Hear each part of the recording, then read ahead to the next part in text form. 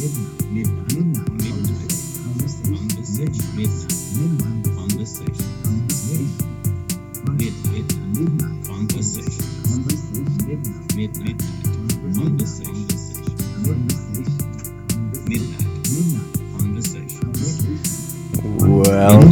to Midnight Conversations. That is me messing up the audio. Audio there.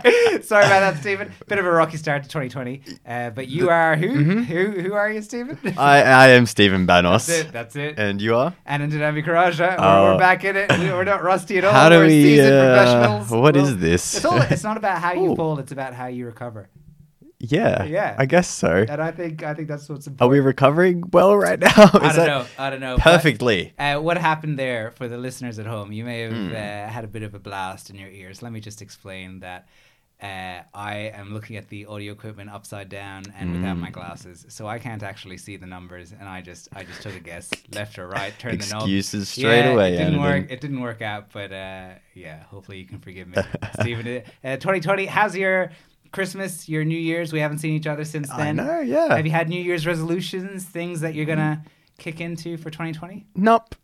I think my life is perfect beforehand, and I'm not going to change a thing. Sounds like perfect perfect answer. Someone not in denial at all. Yes. No, I have no problems. How about you, man? I mean, always good to reevaluate, how the year's been, what's happening in the next year. Yeah. Wouldn't have guessed that this year is as apocalyptic as it has been. It's crazy.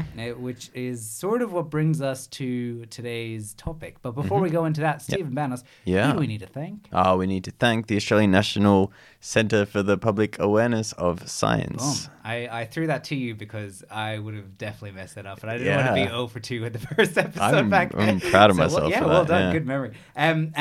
We thank CPAS because they help us with the studio and the equipment, if you haven't known by now. And look, it's highly unsuspecting that someone is just listening to this podcast without listening to previous podcasts. There's got to be a point at where we say, if you're listening as a new listener, firstly, welcome. And secondly, go back and start from the start, because there's nothing stopping you from going from number one, working your way. These people might have better things to do. They could be firefighters. Oh, you think that they're interested in just a topic and they just pick the ones that they like? Perhaps. Oh, yeah. Okay, all right.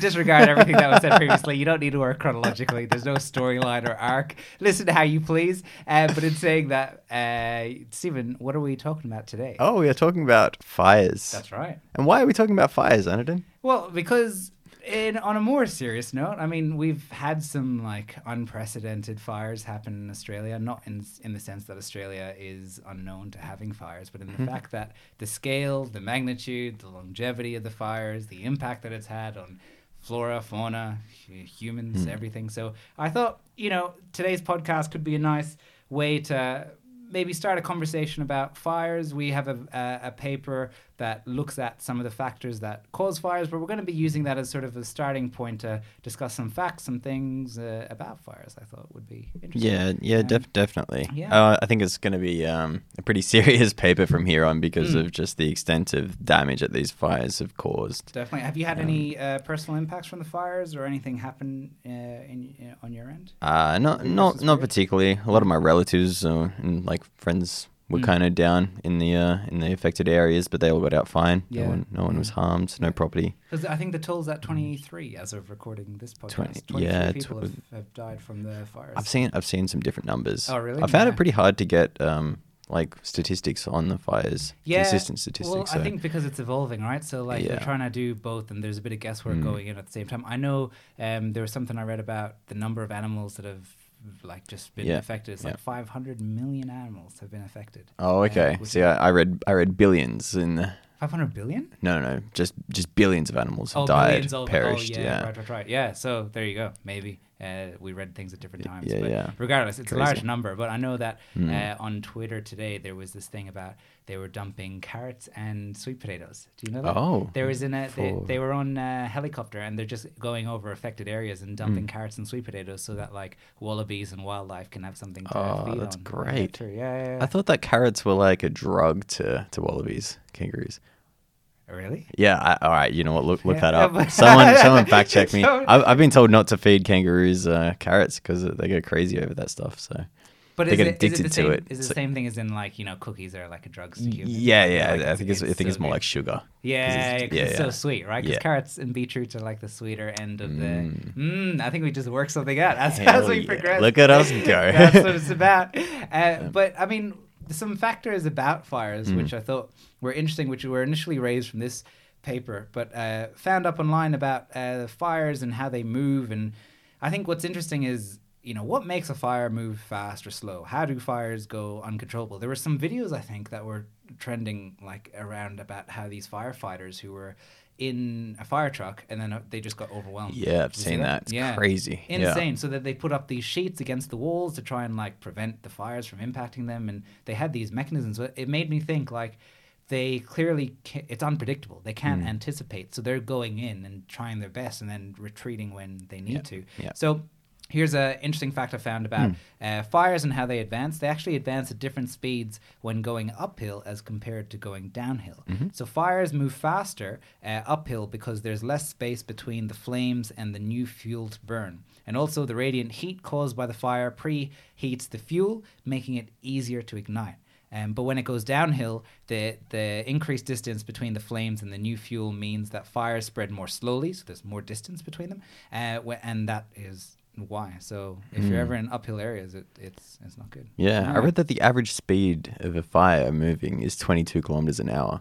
That's crazy. We run at about like 10 kilometers an hour or something. Oh, average. I got up to 13. So that's Did you great. really? Yeah, you know it. Man. Who was the guy who did the marathon? Do you know what his average speed was? I think it was in miles, but I don't know how fast that was. But I don't know how I compare to the guy who ran a sub 2 hour marathon. I'm sure you're on par. Yeah, that's right. Thank you. So I might actually just introduce the paper that has got us onto this topic. It's called Natural Hazards in Australia: Extreme Bushfires. And where was it published? Who's the? I think it was authors from the University of New South Wales who published it, and it was published in Climactic Change is the journal in 2016. There it is. Yeah. So 2016, this was the topic of discussion. And it sort of just gives like a bit of an overview of bushfires in Australia. It sort of tries to draw conclusions about increasing frequency of extreme bushfires. It focuses on a bit of a specific area, which was in South Australia as well, just for ease in terms of the methods. But it doesn't really draw great conclusions. Well, I think I mean, their overall summary is that there wasn't enough data to sort of make appropriate conclusions, which is a very scientific way about things. But I it's interesting. I mean, why is there not enough data is the question, right? Is it that there's not sufficient funding for people to collect this data, or what's going on? I think the reasons are really interesting. I saw a Twitter post on about this guy who was posting all the grant applications that got rejected. What a grant application is essentially where, as researchers, we apply for funding, and grants organizations, private and public organizations, both provide us with funding based on what our grant is about. So I could say, hey, I want to research the effects of fires on overall health of firefighters. Like, what does that exposure to being near a fire do for their long-term health? And government agencies or even private agencies will say, yeah, that's interesting, let's fund it. So this guy posted on Twitter all the grant applications that he had rejected. And like in 2006, 2008, 2010, all the topics were, what are the effects of smoke exposure from fires on populations? How do we control fire spread when they're in these sort of areas? And it was really interesting to see all the things that weren't funded and how they've impacted us in the long run. That's really interesting. I suppose the thing about science is that people only research things that have some kind of economic value attached to that. And it's interesting that this was done in 2016, with the benefit of hindsight, just given how crazy the fires are now. Definitely. But I mean, people have been saying this over and over, right, for long periods of time. Yep. I think it's just... It's interesting, there's that Greta Thunberg, I think, and she was asked in an interview, would you sit down with Donald Trump and have a discussion about climate change and all the things that are happening? And she's like, I don't really know why, because I would just be saying what scientists and more expert people have said for like 30, 40, 50 years. It's really interesting. Like the science hasn't changed in that respect, which is interesting. But now we're seeing the effects. And what scares me is the thought of, is this our summers? Like, is this what it's going to be like every year? Like, I mean, that seems to be what people are saying. I don't know how strong the science is backing that up. I guess that's what this paper is trying to actually invoke is other researchers going out there and trying to really create that link between climate change and the increased risk in extreme bushfires happening. There seems to be a lot of evidence. I mean, summer's getting hotter and drier, and that, those are the conditions that bushfires need to thrive. So, that's right. I don't want to draw definitive answers because this is a discussion. No, it's true. It's true. Science, I mean, but, yeah.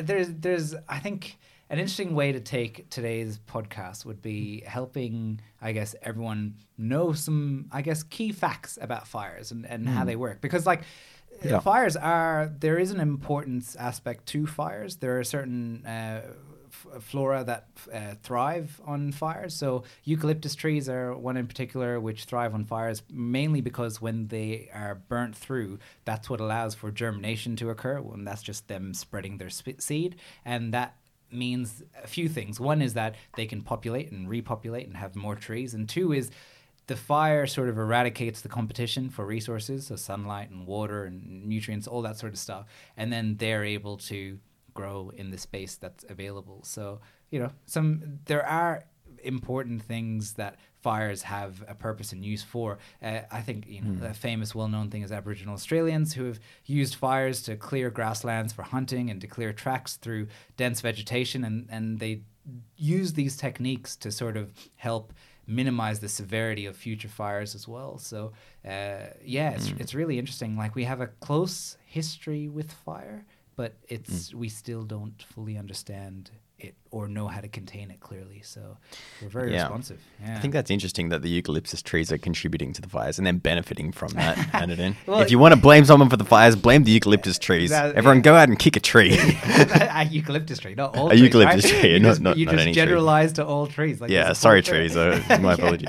But it's pretty amazing. I mean, what do you think is the long-term impacts? Do you see any things that you're worried about? Apart from the inevitability or feelings of despair when you feel a fire come forward, do you see any other impacts that fires can have on society or you personally? I mean, bushfires destroy lives, they destroy homes, they destroy livestock, wildlife, ecosystems, they affect the mental health of so many people. And also funding is now going to have, like, funding for scientific research is now going to be poured into this as well. That's taking away from other areas. Is it? Do you think? I would say so. I don't know. I don't know if it will. I wonder, but I don't know if science is useful, and science can be the answer to a lot of things, but it's when things have happened and things are continuing to happen and the science has been pretty concrete and you have governments who have their different motives of what they want to fund. I think it takes public pressure. I don't think it's a given that the science will automatically, the funding will be there. I think it'll take a lot of public pressure to sort of help that move along. Yes. Okay. So it's not so much taking away from other things. It's more just funds from. Yeah. Well, where are the funds coming from then? I mean, the funds have to come from somewhere, right? So I think that's the thing. Scientific funding has been continually cut. And as a result, I was watching Q&A. I've just been fascinated by the fires, from all sorts of aspects, not only the fires themselves and the science behind the fires, as we're talking about today, but also, it involves so many things about, how are individuals affected by fires. In Canberra, we've been choked out by the smoke and, apocalyptic scenes. I think we were in the top 5 countries that had the worst pollution for a few days. We had the worst air quality in the world one day. Yeah, that's right. And that's where the famous yellow haze of Blade Runner analogies. I wasn't here when that happened. Were you here? Yeah, in the city?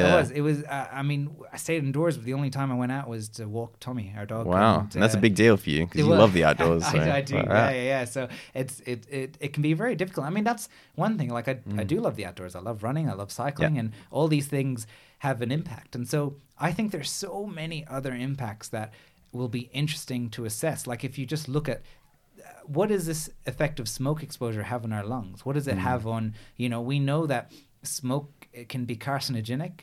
Lung cancer can develop, and I don't want to cause mass hysteria or panic, but there are issues that arise from it. So P2 masks are a very effective way. I mean, a good public service announcement is the use of P2 masks. Yeah. Just to emphasize that normal masks and surgical masks don't actually work and can actually be harmful to you, because the surgical masks and when I say surgical, I mean the ones that nurses and doctors often wear in operation rooms, and they're just like flat on your face. I don't know why I'm putting up my hand. My face I'm enjoying the demonstration. Thank you. I just realized no one's gonna understand. So P2 masks are a special type of mask, and they actually limit the specific particle going into the masks that it can get lodged in your respiratory tract. So they limit it, but they don't eliminate all particles going in. So you're not immune by having a P2 mask, and the P2 mask has to be fitted extremely well. This is not only scientific evidence, this is all like government guidelines that are out there. So definitely check that out, but really, really important. Get a P2 mask and fit it really well, and still try to minimize your exposure. Have you seen how big my nose is? There's no way that mask is fitting on my head. They fit all shapes and sizes. They don't I discriminate. I sit there like pinching the top of the mask over my nose. Yeah. No, I forgot to list one of the harms of this bushfire is the fact that I had to buy an air purifier, and those things are not cheap. How expensive is it? I was interested in it. And I bought the last one in the store, and it cost $900. You're joking. No, I'm not. And it was just like, I've got to do this. What does it look like, and how big is it? And I'm in a bit of shock about that. Yeah, well, I don't know if I should promote brands here, but yeah. Like, what are we talking about? I mean, people. It's a Dyson. Okay. It's the top of the range, little rotating, cool little circular thing that... Is it like a vacuum cleaner size? I mean, I'm not that sure that's a standardized size, but like a... Kind of. It's like a 4-year-old child size. Okay. I've got an idea there. Yeah, a chubby like it's a square. Yeah, kind of chubby. Block-like, or is it thin? Yeah, it's quite thin. It's quite thin, actually. And how effective do you find it being? Do you know what? Pretty effective. Oh, yeah? I slept really well last night. It's like changed... I feel so much better stepping into my bedroom now. I'm going to be honest. Really? Yeah. I didn't think I would. I was so bitter when I bought this thing. I was like, it's just to quell the anxiety of my spouse. Understandably. To me, that's so valuable. Yeah. But yeah, I feel really good about it, to be honest. Well, good on you. Maybe $900 well spent. If you can, I think so. I would happily invest money that improves sleep. Like I'm all about top of the line mattress. I mean, saying that I don't have it yet, but I've always tried to convince my partner that it's really important to have top of the line mattresses and like good pillows, like. Good investment in sleep is a good investment in your life, because you spend so much time sleeping. So I mentioned no. Okay, cool. Good to know. Yeah. So those affected by smoke, it's probably worth it. Put your health first. Yeah. If you can afford it. I mean, there's so many levels to that, right? Like the economics of it, of people being able to afford these things. I mean, even P2 masks. Yeah. I mean, are there? Do you know if they're freely available? Like, are there government initiatives to hand them out? Look, they're available through my work, but I don't know if they're free. Surely there are people handing them out. Yeah, I know there were some people who were. I think I'd like to say the government, but I'm not entirely sure if this credit is due to them. They were handing out P2 masks for the homeless, which I thought was a nice gesture. Great. It happened. I don't know who it was done by, but it's insane when you think about it. Like people who are living on the streets in this time, living in these smoky conditions, there's literally no respite. And even if you're in a house, like it's not even that great inside. So it seems a bit unfair to draw a silver lining from these bushfires because of how devastating they've been. But like it's just great to see the community uniting around this. It's 100%. Yeah. Natural disasters seem to bring out the best in people in a weird way. And I think because everyone's bonded by that sense of hardship, and everyone can understand that you've been through what I've been through, which has not been easy. So I think that does bring people together. Yeah. So I've been feeling more like darkly existential recently. Yeah, no, fair enough. Which is kind of cool. All good to you. No.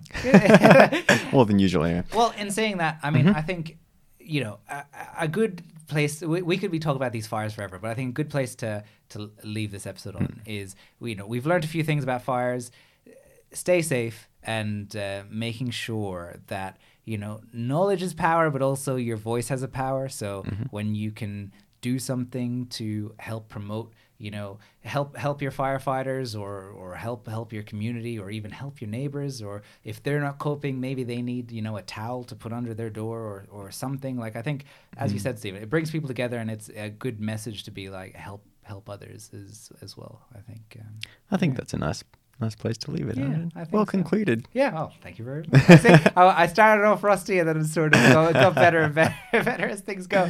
It's saying that if you have any papers that you'd like us to cover, or any topics, and we can find the papers for you, feel free to hit us up on midnightconversationspodcast@gmail.com. Yep. And we're on Instagram, we're on Twitter, so hit us up there. Also, shameless self-plug that I did want to throw out there, if you'll allow me, Stephen. Of course, I feel like if a listener's listened this far into our podcast, they're like invested for a little self-promotion, which should be okay. Yeah.